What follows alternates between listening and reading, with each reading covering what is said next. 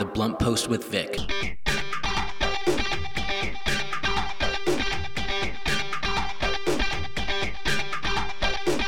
Good morning and welcome to The Blunt Post with Vic. I am your host, Vic Gerami, the editor and publisher of The Blunt Post. The Blunt Post with Vic is a program that covers national breaking and headline news, offers analysis and commentary, and I interview members of Congress and other high-profile public figures. After the news today, I have two guests. First is David Moore, who is a California gubernatorial candidate from the Socialist Equality Party. Then I chat with Scott Silverman, who is a substance abuse expert and a crisis coach, as September is National Drug Abuse Recovery Month. So stay tuned. Here are some news headlines. There are approximately 350 Americans still looking to leave Afghanistan, according to the State Department spokesperson. The State Department also confirmed at least 5,400 Americans have been evacuated since August 14. Pentagon spokesperson John Kirby said that the remains of the 13 U.S. service members killed in Afghanistan are en route to the U.S. The U.S. intelligence community reached an inconclusive assessment about the origin of the COVID-19 virus following a 90-day investigation ordered by President Joe Biden, according to an unclassified summary of the probe released publicly on Friday. The intelligence community is still divided about which of the two theories, that the virus came from a lab leak or that it jumped from an animal to human naturally, is likely to be correct. The intelligence community said there is consensus among the intelligence agencies that the two prevailing theories are plausible, according to the summary released by the Office of Director of National Intelligence. 636,000 Americans have died from COVID-19 so far. 65,605 are in California. Worldwide, that total is 4.49 million. A federal judge affirmed in a ruling Friday that California's recall process is constitutional weeks before voting in a recall election against Governor Gavin Newsom is scheduled to end. Polling from last month suggested there was enough Democratic indifference for Governor Newsom to lose the recall election, a result that would be an abrupt and historic turn of events for Governor elected less than 3 years ago by the widest margin in more than a generation. 12% of ballots have been collected so far. David Moore is the gubernatorial candidate from the Socialist Equality Party in the upcoming special election on September 14 to recall Governor Gavin Newsom. Moore is standing to advance the independent interests of the working class in the U.S. and internationally in the elections. He advocates for emergency measures to stop the coronavirus pandemic by protecting lives, not profit. A massive transfer of wealth from the rich to meet social needs, the transformation of the giant corporations into public utilities, full rights for all immigrants, an end to imperialist war, and a global program to stop climate change. His campaign is based on the understanding that fighting fascism and authoritarianism requires the unification of workers of all races, genders, and nationalities against the capitalist system. Good morning, David. Thank you for being on The Blunt Post with Vic this morning. How are you today? I'm doing really well. Thank you for having me. Yeah, absolutely. It's a lot is happening in the nation as well as in California. We have, the recall election, the special election in September, and you are a candidate from the Socialist Equality Party. Mm-hmm. So, even though I've already read your bio, but just if you can give us a little bit of a Reader's Digest version of where you stand and your top priorities and just like your platform, basically. Absolutely. So we're running in this election because there's an intense political crisis, not just in California, but across the nation. And it's being driven by the frankly homicidal response of the government to the pandemic. where the general thrust of bipartisan policy across the country is to allow the mass infection, particularly of children, in order to achieve herd immunity. And we're fighting against that perspective in the pandemic. We're fighting for the elimination of the pandemic. The other main aspect causing this political crisis is the deep and growing inequality in this country. Over the past year, billionaires across the country and in this state have seen their wealth grow by leaps and bounds. Elon Musk, for example, has had his wealth grow from about 25 billion to over 180 billion just over the course of this pandemic. And this comes from a real class response of the Democrats and Republicans to try and place the entire burden of the pandemic on the working class, while through things like the CARES Act, giving enormous amounts of money, trillions of dollars to banks, pumping up the stock market, encouraging rampant speculation that's really divorced from the real economy we see with growing homelessness, threats of eviction, growing hunger and unemployment. So I'm running in this election precisely to provide a working class alternative. It's quite striking that neither Newsom nor any of the ostensible main candidates running to replace him, none of them are actually calling for the elimination of the pandemic. They're calling for either very minor mitigation measures in terms of Newsom, or really throwing things open in terms of the Republicans and the main Democratic opponents of Newsom. So we're intervening to really provide the working class an alternative. Let me just go sort of straight to the point for me, just to be blunt.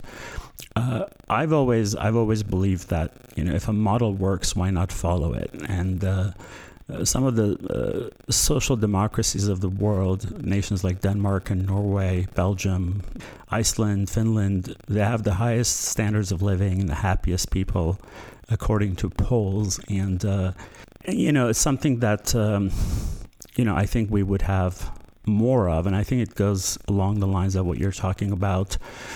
But it's hard to get the American public to really see that, because what the right, especially the right, the Republicans were good at was making the word socialist bad, even if it's in the context of social democracy or democratic socialism.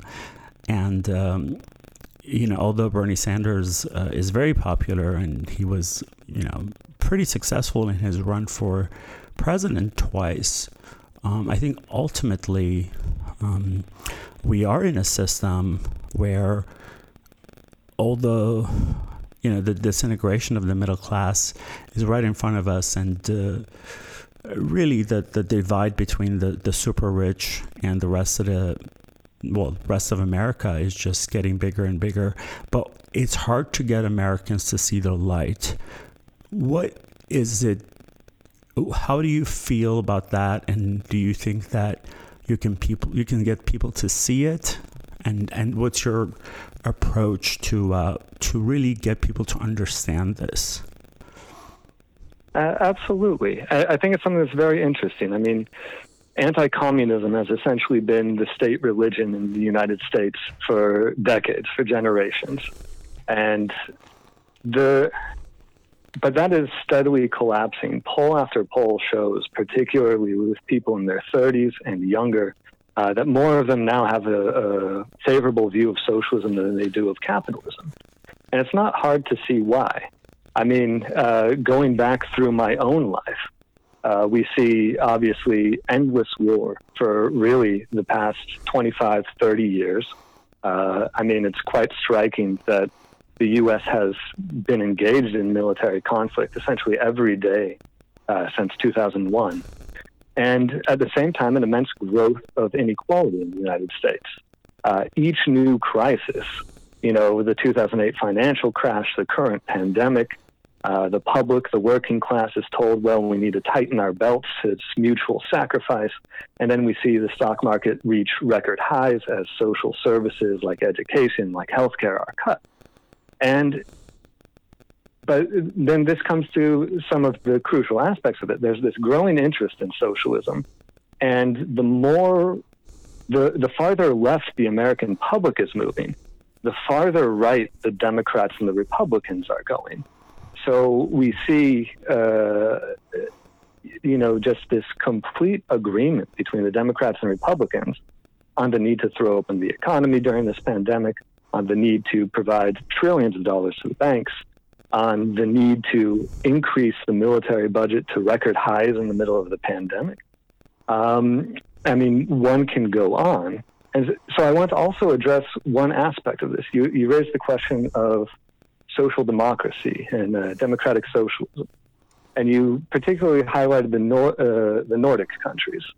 But one of the very striking things in this pandemic is Sweden has actually pursued one of the most right-wing policies with regards to the pandemic, on par with the United Kingdom and Boris Johnson, where they did not lock down, they did not engage in major public health measures, and pursued a policy of intentional infection. And because of that, their death rate is higher, than the rest of the Nordic countries really combined. And then we see a very similar parallel here in the United States, where we have the Democratic Socialists of America, who actually have been promoting some of these right-wing scientists, advisors to the Trump administration, who are calling for the exact same approach in the United States, that because, in their words, children aren't affected as much, we should cloister the elderly and just let the pandemic rip through children, which is incredibly dangerous. And I'm sure you'll probably know this being in Los Angeles with the reopening of schools. We're seeing thousands of new cases going through some of the most vulnerable sections of our population.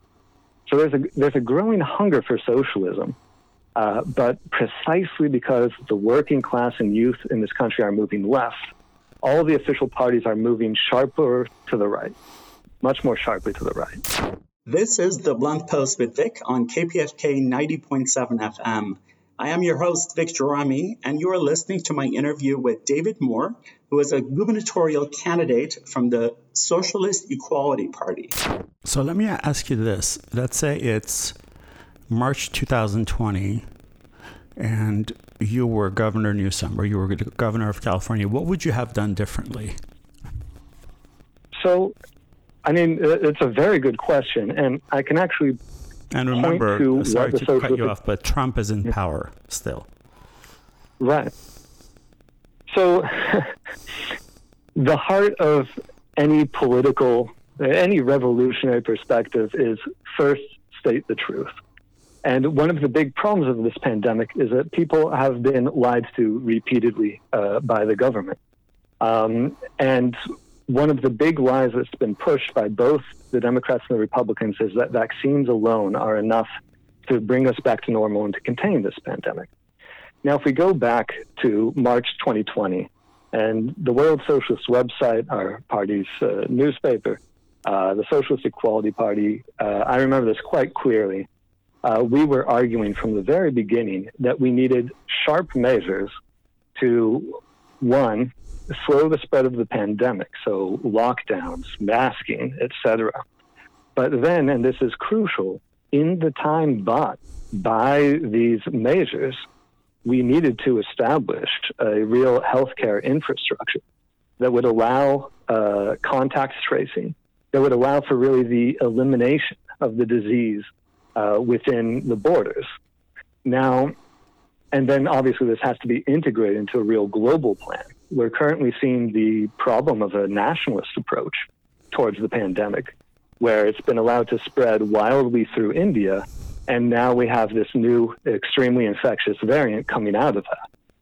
So what I would have done, and most importantly would have rallied the working class and fought with them to really push for, is the closure of non-essential businesses, and then the mass transfer of wealth into healthcare, into education, to get this framework of contact tracing, of quarantine, that would allow the pandemic to be eliminated. Instead, what happened was there were some half-hearted lockdown measures where there was not compensation to the working class who were suddenly thrust out of work. There was not significant compensation to small business owners who really struggled in this. And then instead of actually pumping resources into healthcare, hospitals across the state and country actually started cutting their budgets because they had to cancel elective surgeries.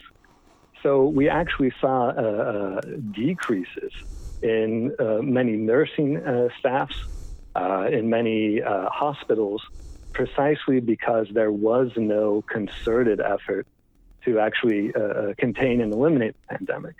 Because of this then gives rise and gives a real boost to the right-wing conspiracy theories, anti-vaxxers, the various people who claim lockdowns are just are useless, because they saw the government really waste this opportunity to eliminate the pandemic. And now that resistance is being really played to by all of the main candidates in this recall election. Let me ask you this, because so much of what you're saying makes total sense, very logical, and a great plan, especially your perspective in dealing with COVID-19 on a global level, as well as, of course, addressing the needs of so many different groups that were affected. But I do have to sort of play that devil's advocate here, because I saw this whole thing roll out, obviously, last year, when one of the reasons we have a recall is because so much of even the lockdowns that you think, you're saying it wasn't really, efficient, it wasn't done enough. A lot of businesses sort of turned on Governor Newsom, if you will, because of that. And in terms of, and of course, you said that what you would have done is supported them more, some sort of a compensation, especially the mom and pop stores or just businesses. But again, I have to remind you that Trump was basically cutting off California, cutting a lot of aid to California, from vaccines to just financial aid. We were running out of money for unemployment. So there a lot of challenges were there last year, as they are still today, that would make that very difficult, and to get the buy-in from the public, because certainly you can't make everyone happy all of the time. But I just don't know how you would be able to, get all your great ideas, which I think they are great, but to get them funded and to get the people's buy-in and the shutdowns and all of that, when we both know that so many people, they're not even listening to scientists, science that's right in front of them. Right. I mean, it's a good question, and I'd like to highlight it. Ultimately, it's really a class question. I can go back to March 2020, and I recall precisely the situation in Oakland Unified where I was working. And I remember very distinctly the district made no movement to close the schools until we teachers had actually prepared a wildcat strike with a list of demands, essentially saying, if schools don't close Friday, we're closing them on Monday. And then the district decided, okay, we'll close on Friday, the 13th in March. Now, this type of thing played out all over the country. We had auto workers walking out. It played out internationally, call center workers in Brazil, for example. But within the United States, there were a mass of auto workers who went off the plant demanding it be cleaned, went on these wildcat strikes, and really I credit the working class with the initial lockdowns. There was massive resistance against this from the ruling class. Now, you point to something that I think is accurate. This right-wing recall, and I think we have to be very clear, was organized by incredibly far-right forces that are seeking to really remove all pandemic restrictions. And for that reason, I'm really calling on people to vote no on the recall itself. But this is, I believe, the 5th of 7 recall attempts against Gavin Newsom. The first 4 failed, and this one succeeded in getting the signatures precisely because so many people were enraged over the hypocrisy and double standards involved in the Newsom administration's public health measures, I mean, there's some secondary issues like the whole French laundry dinner, which, whatever. But the real issue was that major companies like Tesla in Fremont were allowed to operate we're allowed to openly defy public health measures, and resulting in mass infections in their workplace. And Elon Musk was given a free pass over this, while ordinary workers found themselves left out to dry, facing loss of income, facing unemployment, facing hunger. I mean, one can go on. And I want to tell you what one retail worker told me during this campaign. They said, look, during this pandemic, I'm so pissed at Newsom because I worked in retail, and over the course of it, each and every one of my coworkers got COVID. I got COVID. There was no real effort to protect us. Is there any way we can just get rid of him and get something better? And that's exactly who I'm directing the appeal of my campaign to, which is that, I think, very large section of the working class that finds themselves without a voice, that the entire spectrum of official opinion in the media, among the politicians, and to be completely blunt, in the trade unions, in the trade union executives, is that work must go on. We have to learn to live with the pandemic. And I'm trying to give voice and fight to organize that section of the working class that's never agreed with this and believes that human lives are worth significantly more than corporate profits. So it would be a struggle. It would not be trivial or easy to enact these measures as they need to be enacted. And the only way to really do it would be on an explicitly class basis. As you say, you can't please everyone all the time. And we have to say, look, we are going to displease the billionaires in this state. Okay. I don't think anyone will dislike that. Okay. Oh, fair enough. Did Governor Newsom do anything right, do you think? The best I could possibly say for him is, you look at some of these situations in Florida or Texas where they're really actively banning public health measures, and he's not doing that. But, that is such an incredibly low bar. Consistently throughout this pandemic, he has been oriented to the major donors. He's been trying to gear himself up for a presidential run, and that has thoroughly been his orientation. The question of workers in this state, their health, the safety of schools has never been a priority for him. And so I guess the short answer is there isn't really anything he's done I agree with. Well, let's put the focus back on you before we leave. Let's say, September comes and you're elected as governor. What would be the top 3 priorities for you? Yeah.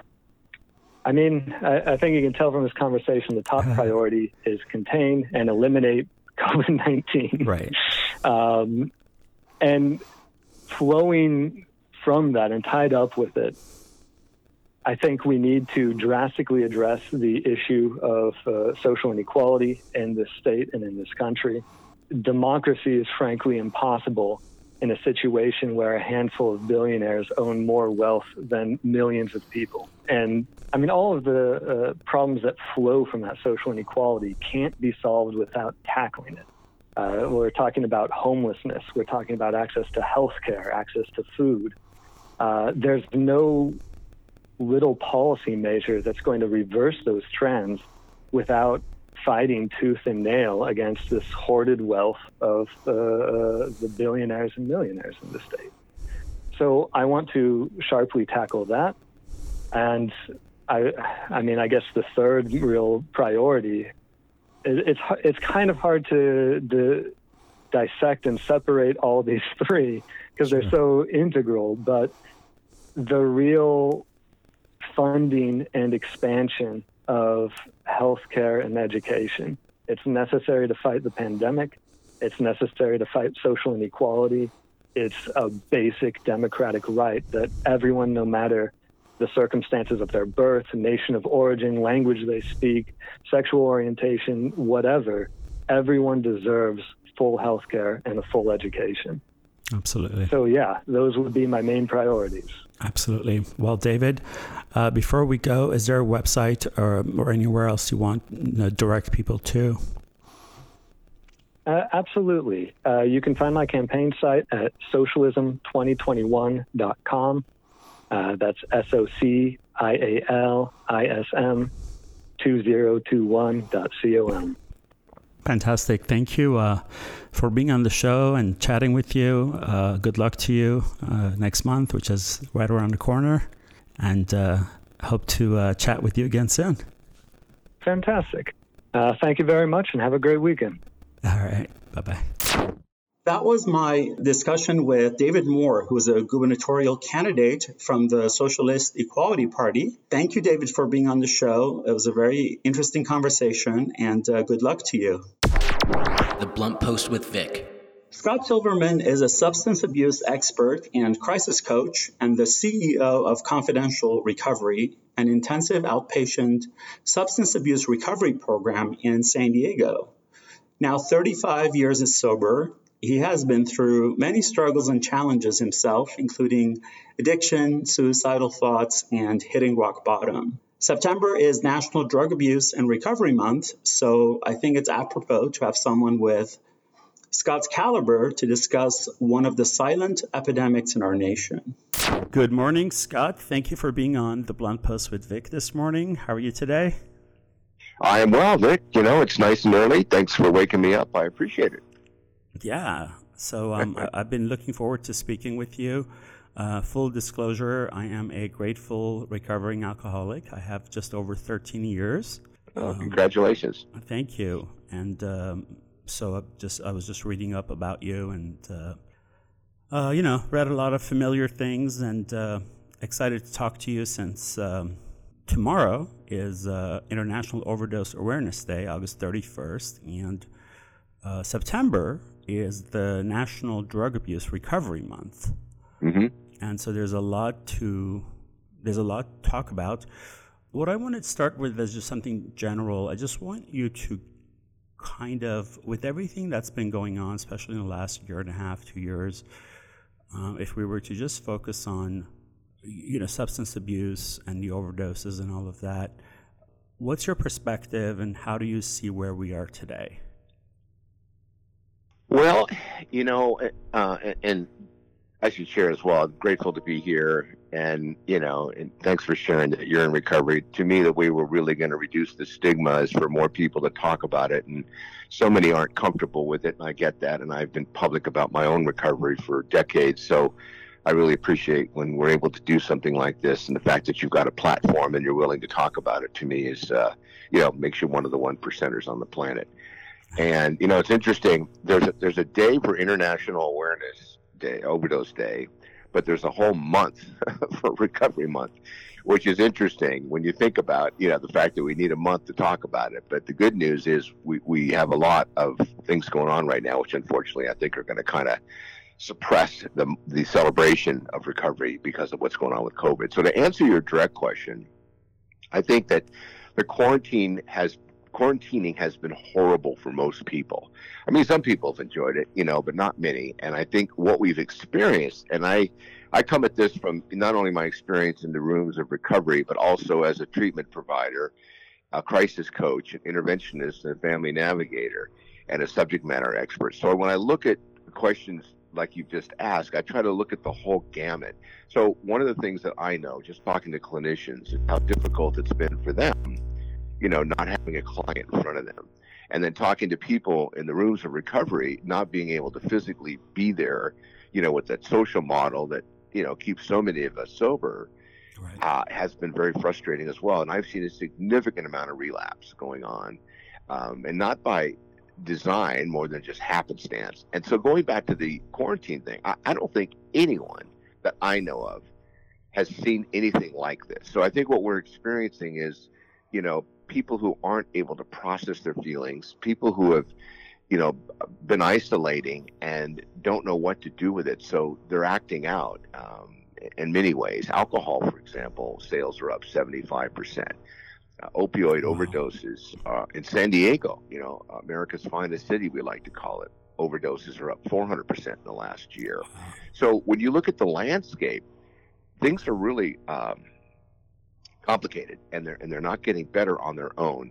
And you can't really, get clean and be in recovery or even talk about getting off of self-medication on your own. There's just no way to fix that on your own. It's pretty unusual. Yeah. So I don't know if that answers your question or not. Well, it does. We're kind of screwed. We're kind of screwed for a little while. And, we have a group that meets every month, and we were hoping next September, this month, September coming up, we were going to be able to start meeting in person. It's a community room donated for our SOAP group, Society of Addiction Professionals, and we just got an email yesterday. They're closing it back down again because of CDC's new guidelines with this new variant coming out. So I think we're going to see this, and it's going to be with us through next spring. So I really encourage people. I go to my home group on Zoom, and I'm actually going to more meetings now than I ever before because it's too convenient not to. You know what I mean? You turn on your Zoom and you have your coffee and you're in your pajamas. And I'm ADHD with an 8-second attention span. So for me, Zoom with 40 people on it, I'm excited. Watching everybody kind of move around their comfortable environments is, to me, it's organic and I like it. So but you said something. A lot of people don't know. Yeah, you said something that, it makes complete sense, which is it's the experience of going into a meeting and be in person and to talk and socialize and fellowship, that cannot be replaced by Zoom or anything else. And a lot of people get their support system by being in these rooms and interacting, and Zoom is very limited with that. And I've never been a sort of a isolator. I've always liked going to meetings and just being out, but I think the whole COVID-19 situation kind of gave an excuse to people to just say, well, I can't go to meetings now, where maybe before they were sort of forcing themselves to go and taking contrary action and such, things like that.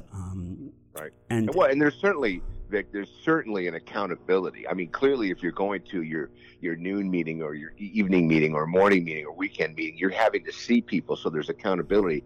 So I think, to kind of piggyback what you were saying is some people may opt to go, well, I'll just have a drink because it'll be months before they have to see all those people again. So I don't even know. The people I know in my meeting, the volume of people that have relapsed, there's probably more that haven't said anything yet, just because of the shame that comes around it. But that social model, there's nothing quite like it in recovery, in my opinion. But there's other ways to get clean, but to stay clean, it really requires some path of recovery that you're committed to, whatever it might be. Yeah. And that was eliminated. I'll tell you another side of this, which is very interesting. Talking to clinicians, psychologists, psychiatrists, their whole practice is people coming in and sharing their stories and them giving them advice. We had a year where psychiatrists, the morbidity rate through suicide was higher than it's ever been. And a lot of clinicians have opted to move away from going to their office to work from home.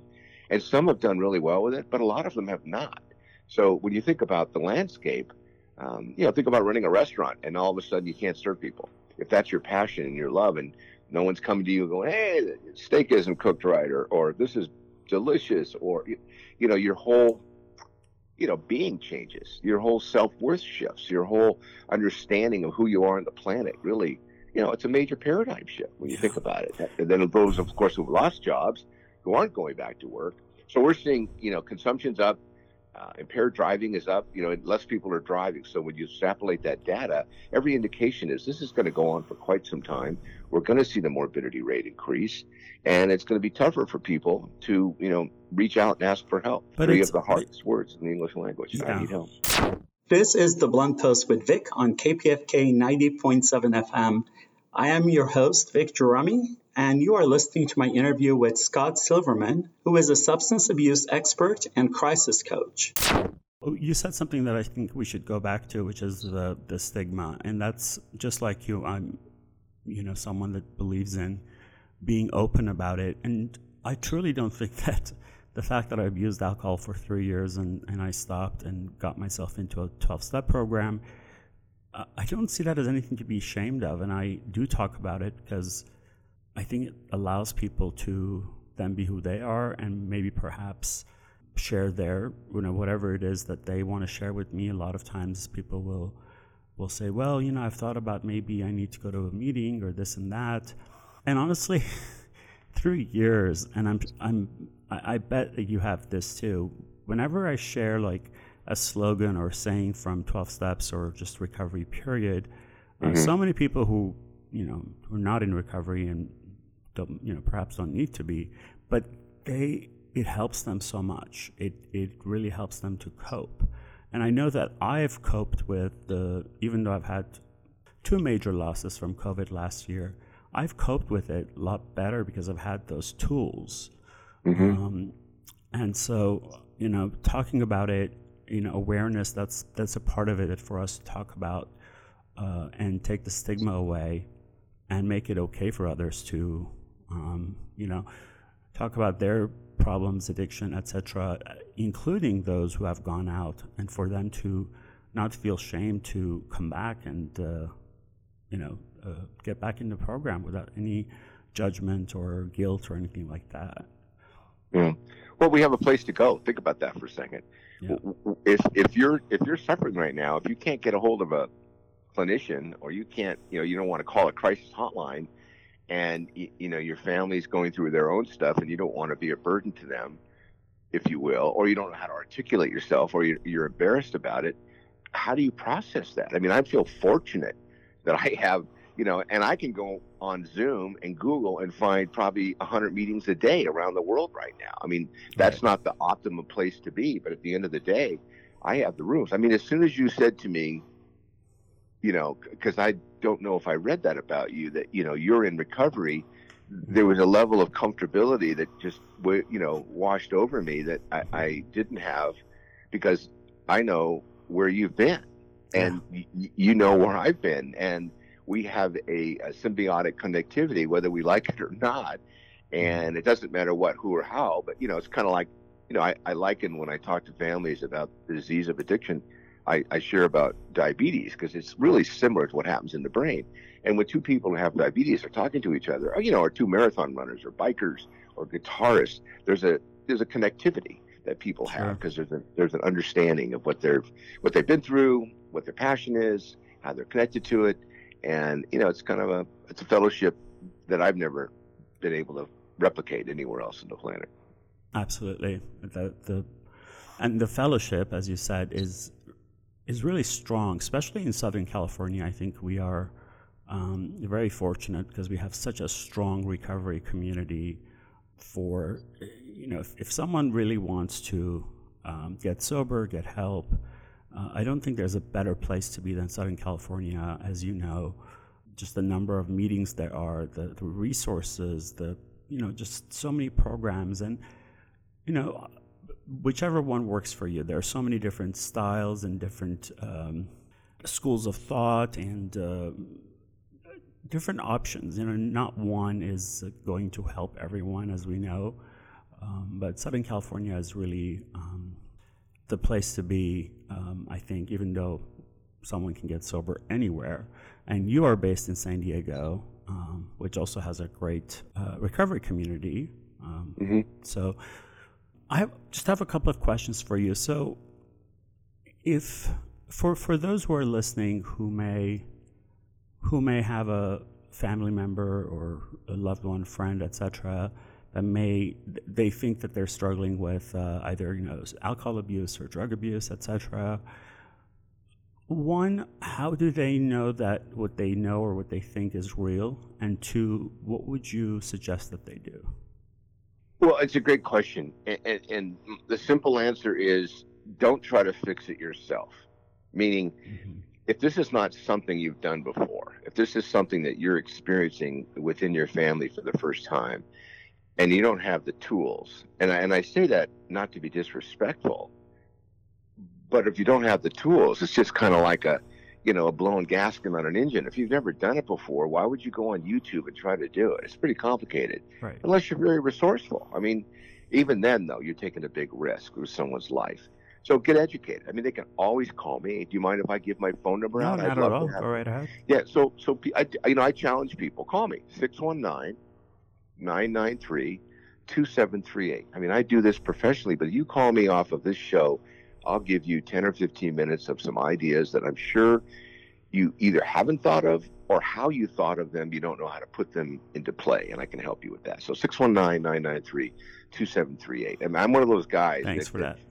When somebody calls me and I don't recognize the phone number, I take the call. I love it because it's a chance to maybe help save a life, guide a family, and maybe not go to a funeral. I mean, I've been on a funeral avoidance campaign for a couple of years. So I'm an example of who you can call. There's crisis hotlines. All of the different anonymous programs have numbers that you can get online. You can go to your primary care physician. You can go to a faith-based leader. You can go to somebody. I would be willing to bet that no one who's in the sound of our voices today, when they listen to this, don't know someone who has been impacted by this. Simply reaching out to them, first of all, they're going to probably appreciate it. They may not be, but most do, because now they can help others because they've been through it, and they can give you some ideas and some suggestions. But my biggest and highest piece of advice in suggestion is do not try to fix this on your own. It's complicated. There's behavioral health issues around it. There's potentially untreated trauma. And telling someone to stop drinking or to stop using or don't do something doesn't work. They're trigger words. They're going to shut the person down. They're going to find ways to hide. So keep it simple. Realize, oh my God, I have a loved one, someone I care about. They have this disease. I believe it's a disease. They may not know to call it a disease. I need to get some help, just like you would with anything else. A broken arm, a tooth that's chipped, if you will. My kids, they go get their eyebrows done. I mean, if we're willing to do things like that and get medi-pedis, we certainly can go to an expert. If we're not sleeping well, losing weight, we're anxious, we're depressed, we're acting out, we're upset, we're frustrated, or things aren't going the way we think they should be. I mean, who in their right mind, if you will, is in a safe, easy place with what we've been through this last year now, starting out with your first question. Right. So and that is, asking for help, again, 3 of the hardest words, I need help, in the English language. But what I have found is it's amazing how responsive people are when you're willing to ask for help, and how often people want to help you more than they want to help themselves. So don't be shy. Reach out. Call me. Yeah, absolutely. Go online. There's tons of resources out there, and there's a lot of hotlines, because it isn't just the substances. There's other issues that are underlying that need to be addressed. And there's treatment out there, and there's experts out there, and clinicians out there, and people in recovery. Yeah. In 13 years that I've been in this program, and 14 years, but I've been sober 13 and a half years, I've never experienced anything negative when I've disclosed that I was in recovery and I was sober. So support is really out there. Most people are actually impressed that you're willing to say it out loud, and so that's good. I mean, there's there's plethora of support out there for those that want to find it.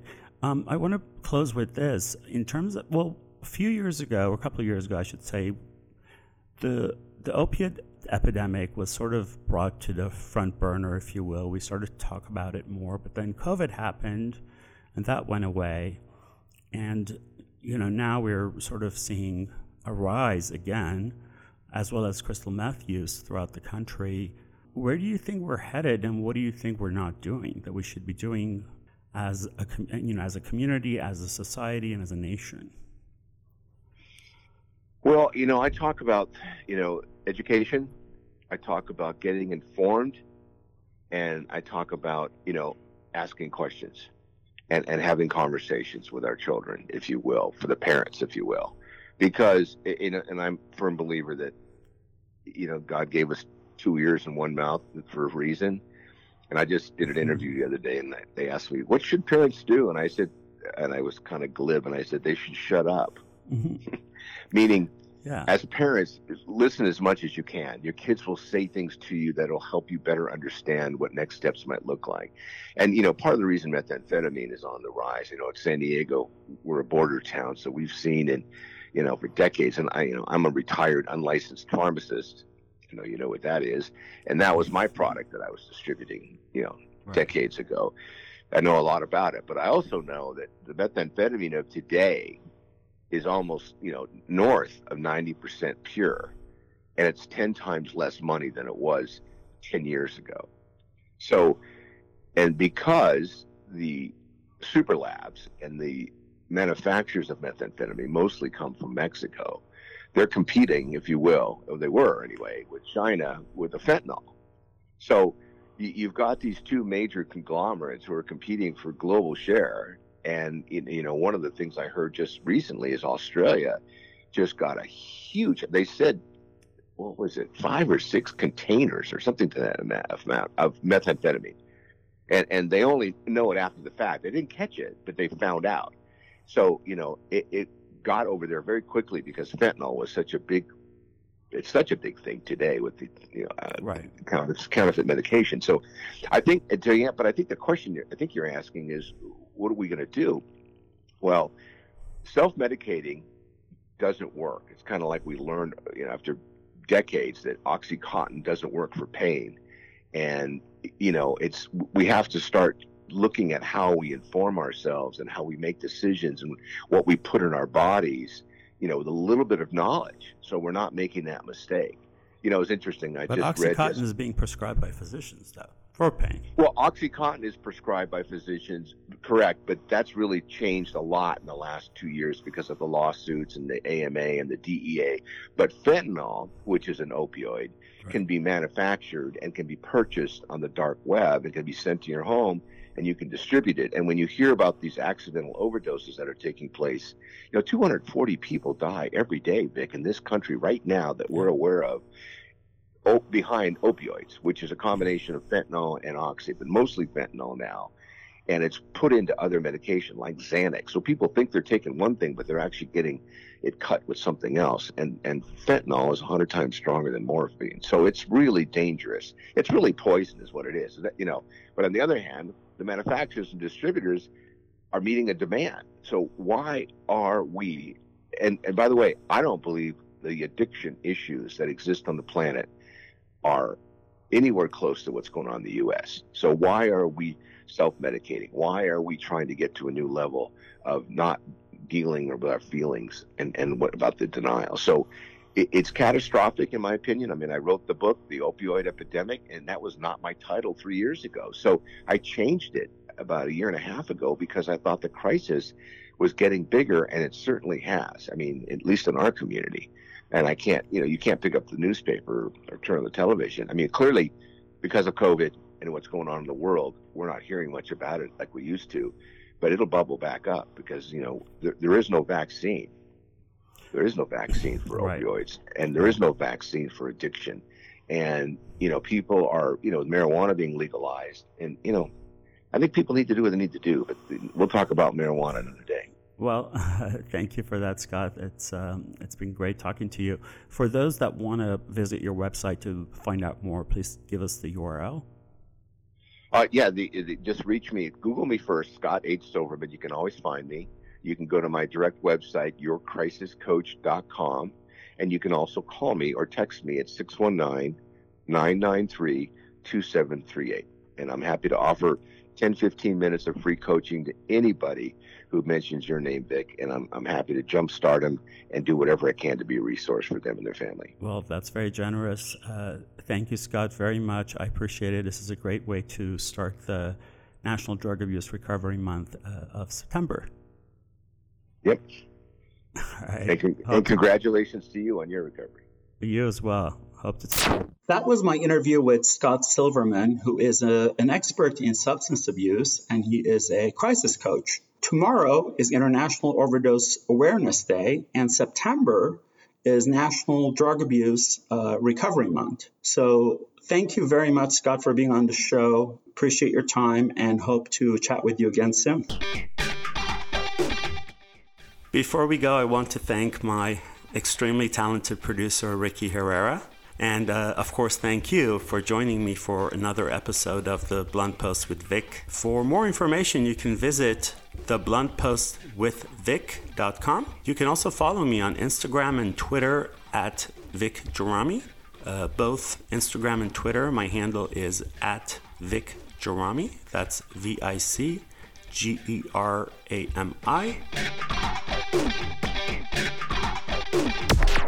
The Blunt Post with Vic.